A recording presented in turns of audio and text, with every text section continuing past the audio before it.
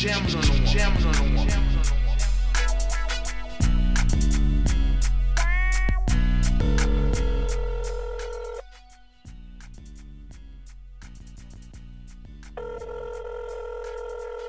Welcome back to a bonus episode of Equal Opposites. I'm one of your hosts, John Robinson, but today I am not joined by Shell Antoinette. I'm actually joined by Demetria, a listener who picked up, what was it, last episode, the episode before last, where I was explaining to you guys that I was not going to be breaking down the Super Bowl because that's not what we do, but this is something you do. So thank you for joining me so we can actually recap Super Bowl 56. Is that the one it was? I think it was. That's the number. How you doing? Yes, thank you. I'm good. Thank you so much for having me. No problem. No problem. I know you do this regularly, weekly on IG. So I was like, all right, this makes a lot of sense. Let's talk about this game that took place on Sunday, the 13th. So before we do a deep dive, I wanted to ask you, how did you expect this game to go between the Bengals and the Rams? Okay, so I'm going to start off by saying the team that I knew was going to win won, but they're not the team I wanted to win. You were going for the Bengals? I was going for the Bengals. Oh, I mean, yeah. I love Joe. I love Jamar. But also, I'm still very salty about that no call. I will never let it go. Yeah, so I should have let you guys know she's a Saints fan, and that company. When you said, I was like, "Oh yeah, that's right." I understand. I completely get it. I was rooting for the underdog too, but I figured the Rams was going to win, and I was happy for Aaron Darnold.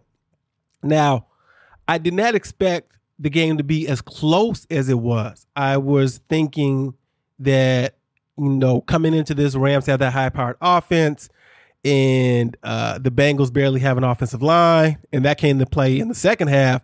But this game could have gone blown out status if Odell Beckham does not get hurt. I think that was a key. He was off to an amazing start. What were your thoughts on Odell? Oh my God, I really thought he was going to have the game that I honestly felt like he has deserved his entire career. And he was already 262 and a touchdown before that injury. And it was because the Rams have such a great weaponry when it comes to wide receivers that it would be hard to really put focus on really one of them, because if Odell's not open, then Cooper Kupp is open, and vice versa. So I felt like Odell was going to go off.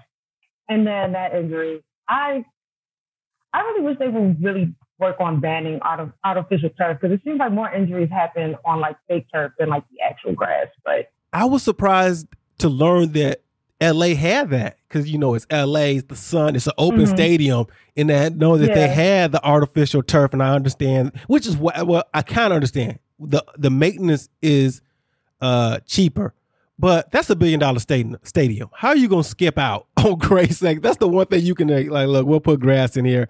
And it brought me joy to see how much joy it brought him at the end of the game when you saw the tears in his eyes. I was like, oh man, this really meant a lot to him. And there's been some stories coming out about how Odell Beckham behind the scenes is a good person. He did, when Deebo Samuels was hurt when San Francisco lost, he was consoling him. He takes time out. But the narrative that's get thrown out is he's a diva. He wants the ball. And not to bring them into this, I think that Odell got too much blame for Baker Mayfield's performance. They were like, oh, well, Baker's trying so hard to get him the ball. And after he left, and I know Baker's playing hurt and stuff, I don't know. I still have reservations on if Baker is the guy, but we're going to get into that later. During this game, when Odell goes out, they get it close. And the Bengals seem to be in prime position to win. There was this amazing, and by amazing, terrible no call when T Higgins who grabbed Ramsey. Yes, and okay. First of all, the Rams comment about a no call was hilarious to me. I was like, okay, comic retribution. I feel healed.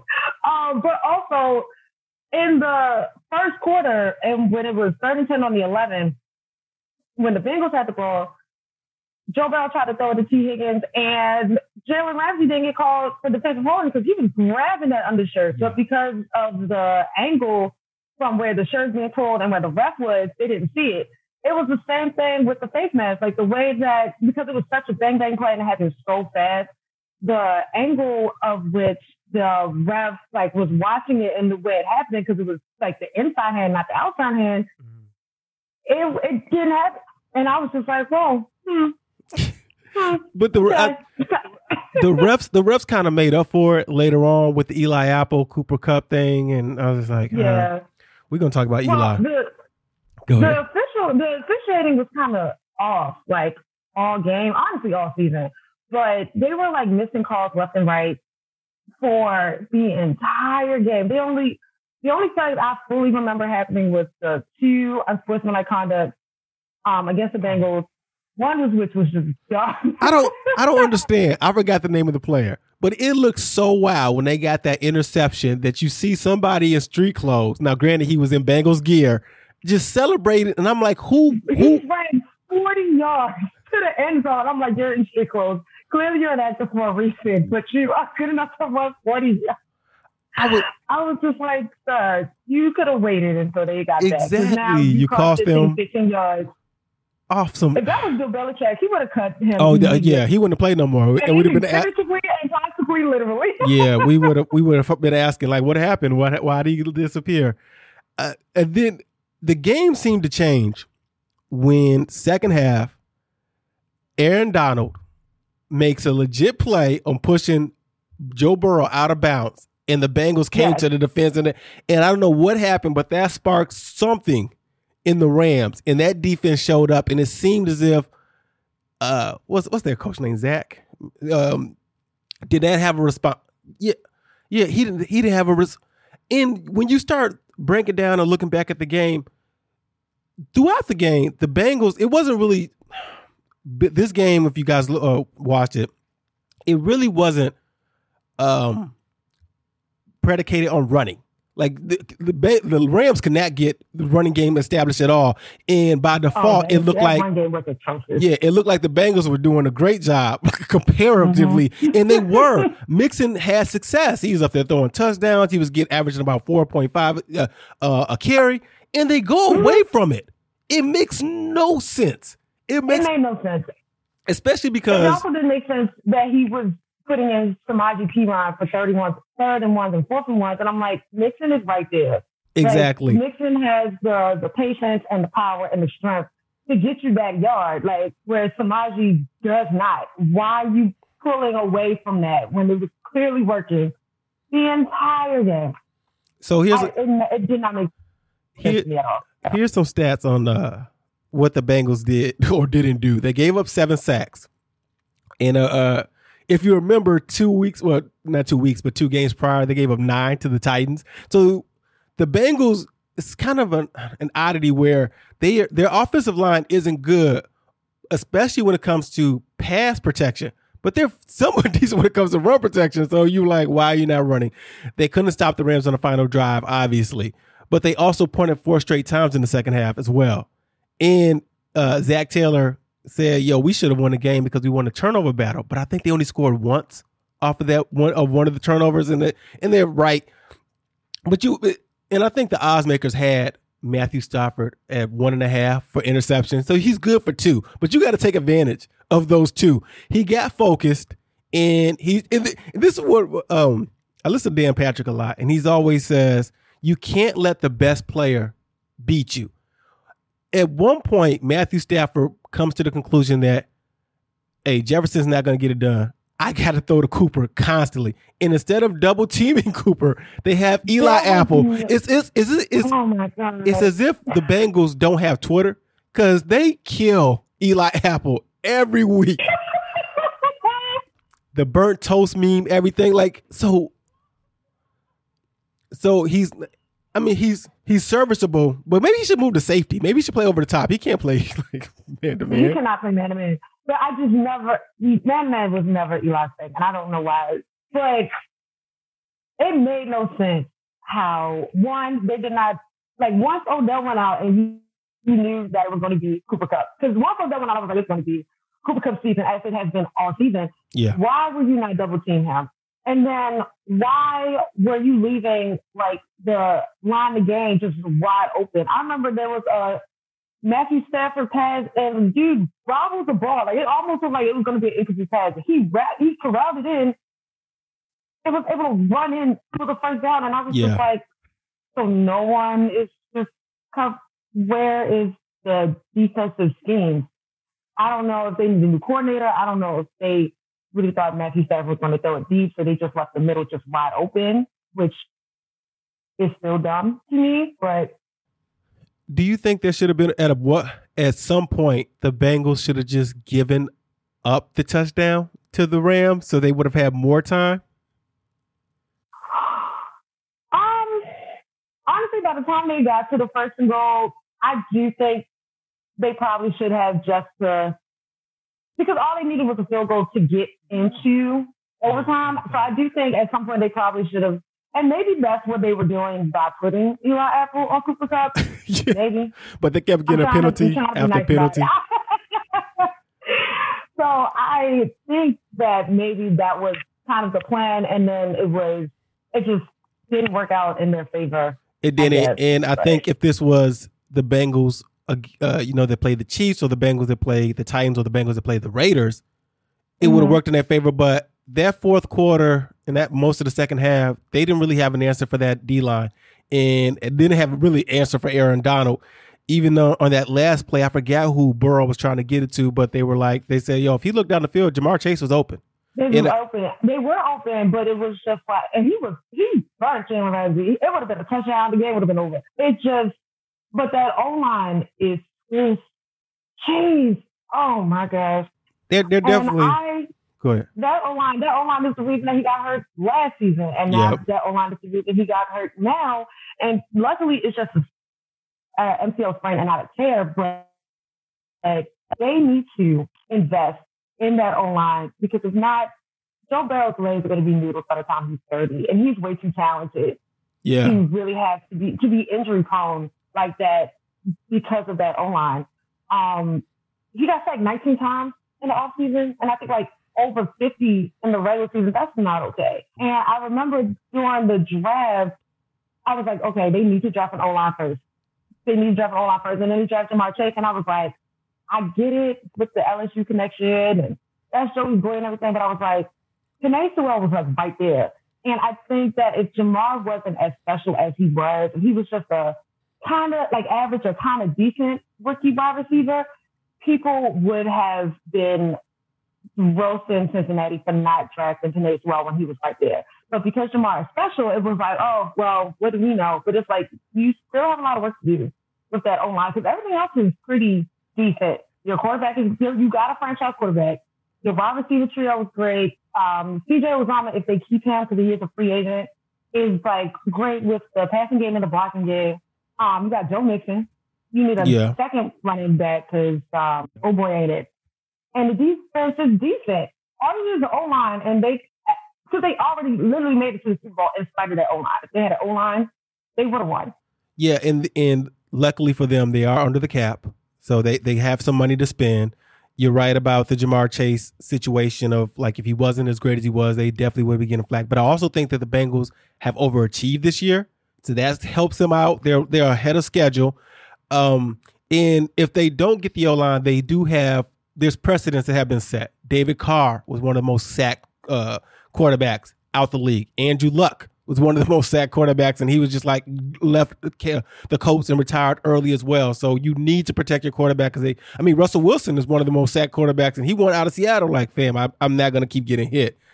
We could turn our attention to next season, and let's start with the Rams.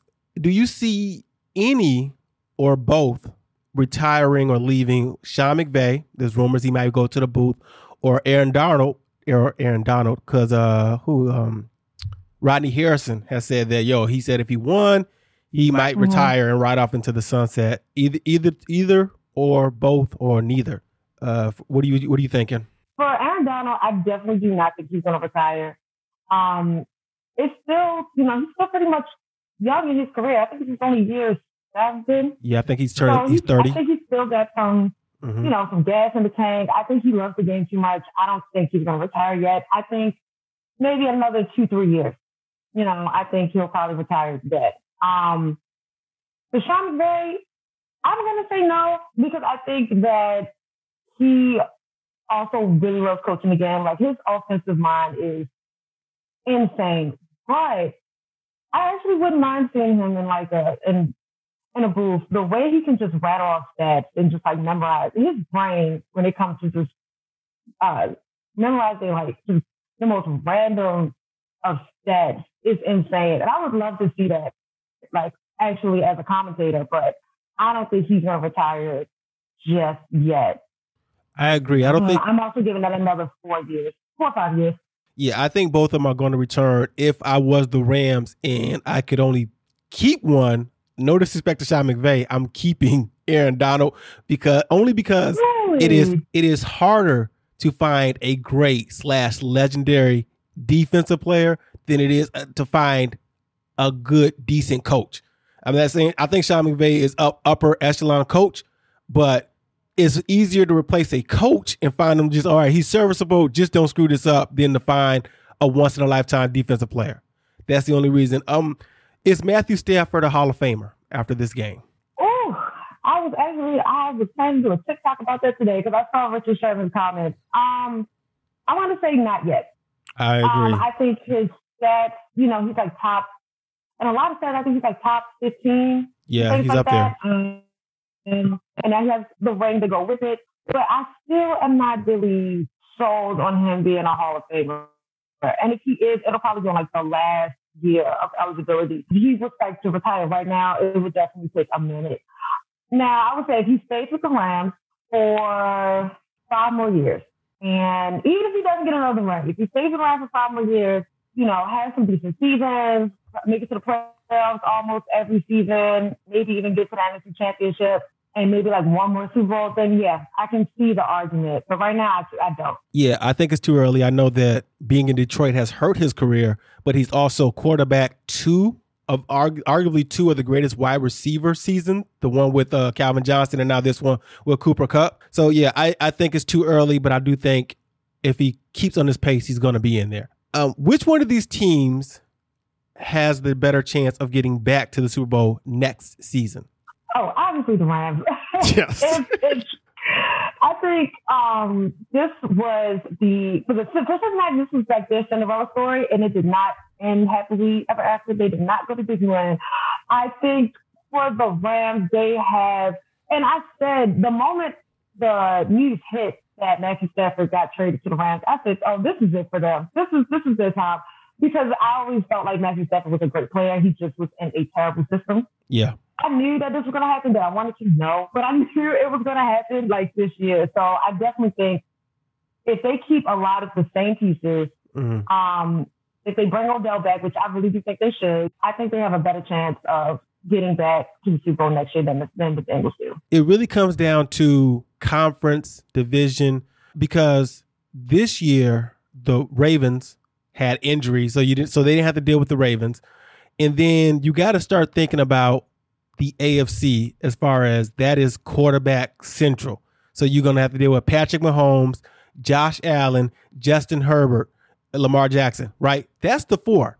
If these offseason moves get made, and according to the experts, which makes sense to me, those NFC teams are not trading those NFC quarterbacks to NFC teams. So then that means that theoretically, the Bengals are going to have to deal with Aaron Rodgers, not Deshaun Watson because he's already in the AFC, and Russell Wilson. Fam, that just to get back there is going to be so tough. Speaking of which, where do you see Aaron Rodgers and Russell Wilson headed to? Oh my goodness. Well, I can tell you right now that all the states Twitter was rallying for Russell to join New Orleans.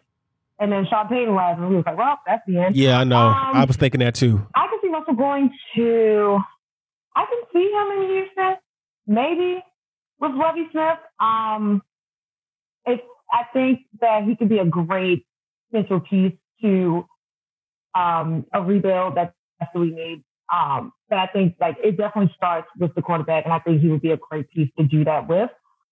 maybe Miami, but I don't really like that at all. I also just don't like the way Miami's been handling things for a while, but I just don't see Russell in Miami. But it's a possibility. With Aaron Rodgers, I can see him in Denver. I think that is going to be the move for him. He's going to come to the Broncos. Yeah, then they just got his offensive coordinator, I think, as their head coach. For my wild card long shot for Russell Wilson is Cleveland, because I remember a few years ago they wanted to Seattle. I think Cleveland wanted, or whoever, they was going to do a trade where Russell was going to Cleveland and Seattle was going to get Cleveland's number 1 pick, which they end up getting Baker Mayfield. I don't think they're sold on Baker, and if they can get him, like, you know what's another enticing place is Pittsburgh. Like, what quarterback are they going to go after? I think, because I have a Steelers fan for a friend. He wants Deshaun Watson. I see Deshaun.